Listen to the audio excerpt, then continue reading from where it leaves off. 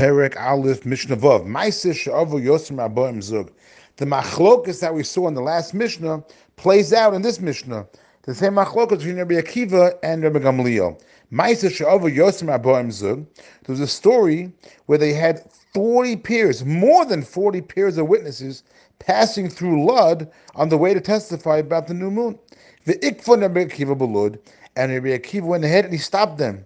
He stopped them in Lud because he felt that the testimony was not necessary. It was probably not needed. It was a very clear moon, and therefore he stopped them because he held like Rabbi Yossi in the last opinion, in the last Mishnah. Sholach Rabbi Gamliel sent the message to him that no, if you're going to stop the public from coming to testify, you're going to prevent them from testifying in the future. They're going to stumble by not testifying in the future when we're going to need them.